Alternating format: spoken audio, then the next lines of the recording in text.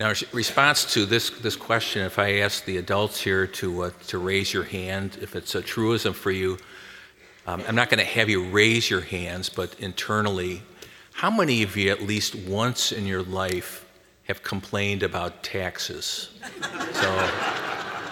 So I know a lot of hands would go up. Well, you know, it always has been, probably always will be, and even in Jesus' time, we hear this in today's gospel. You know, Jesus wasn't a politician. He really wasn't a tax expert. But there's two groups of Jews who are approaching him, and what they're trying to do, they're trying to trip him up. And if the usher could just go to back of church at this time. So they're trying to trip him up, and they're people of faith. But one group is the Herodians, and the Herodians were basically they were Roman sympathizers. The Romans ruled the world. They occupied the land of Jesus, the land where the Jews lived, and but the Herodians, they were sympathizers of the Romans. And then you have the Pharisees, the religious leaders, and they were totally opposed to the Romans and their unjust taxes because the people had lots and lots of taxes coming their way. And so they approach Jesus and they want to trip him up. They want Jesus gone. And so they ask him a question. You know, is it lawful to pay the census tax to Caesar or not? You know, if Jesus says don't pay it, then the Herodians are going to go to the Romans and say, hey, he's a rebel. He's going to try to overthrow what all of you are about. If Jesus says pay the taxes, the Pharisees, the religious leaders are going to say, see, he's an accommodator of the Romans. So what does Jesus do? He's asked to see a coin, and he says to them, show me a Roman coin, and they do. And he asks him, whose image is on the coin? And they say, it's Caesar's. And then Jesus' response to them is then give to Caesar what is Caesar's, but give to God what is God's. And you can just picture them kind of scratching their heads and just walking away. Like, what does he mean by that? And Jesus had a great way of not answering questions directly, especially when they were coming from kind of a dark place as this was.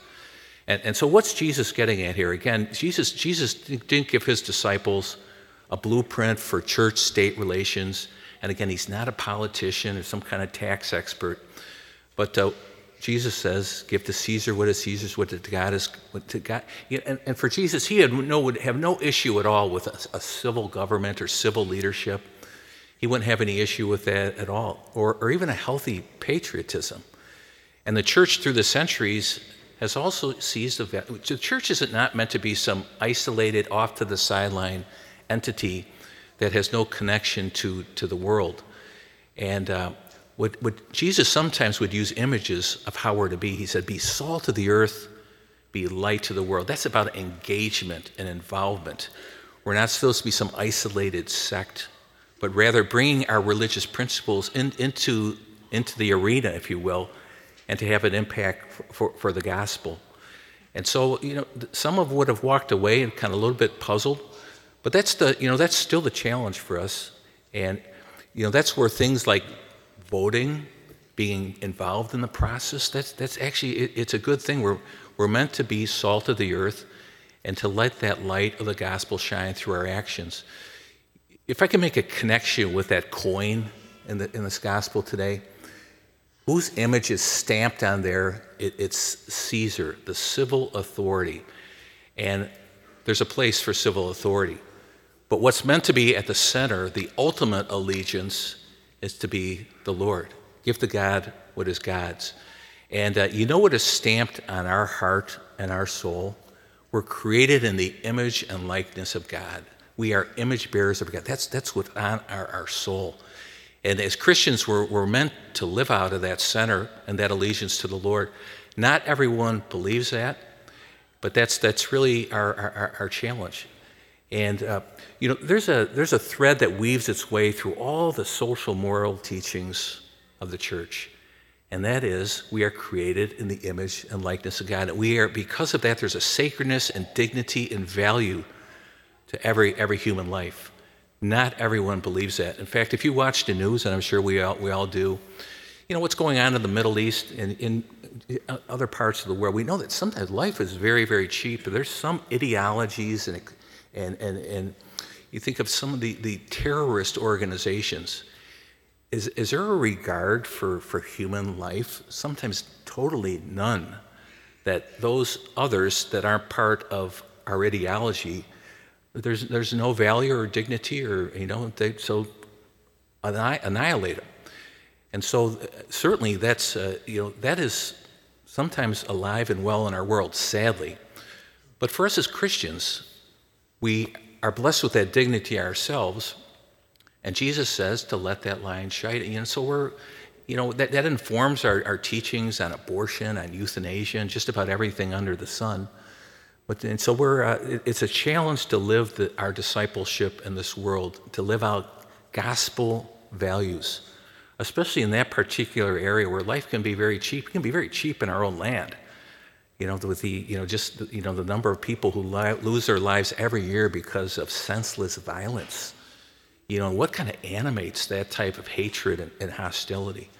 So, we've got a lot of work to do in living the gospel message, and what is stamped on our souls and every person, created in the image and likeness of God. Sometimes that is obscured by sin. Our vision can be darkened, and but that's who we are, and I think that's what the Lord calls us to be about. And if we're to carry forth with that kind of vision, we need more than just our own willpower. We need God's grace to elevate us through the Eucharist, through our prayer, so that we can see our own dignity and value and worth.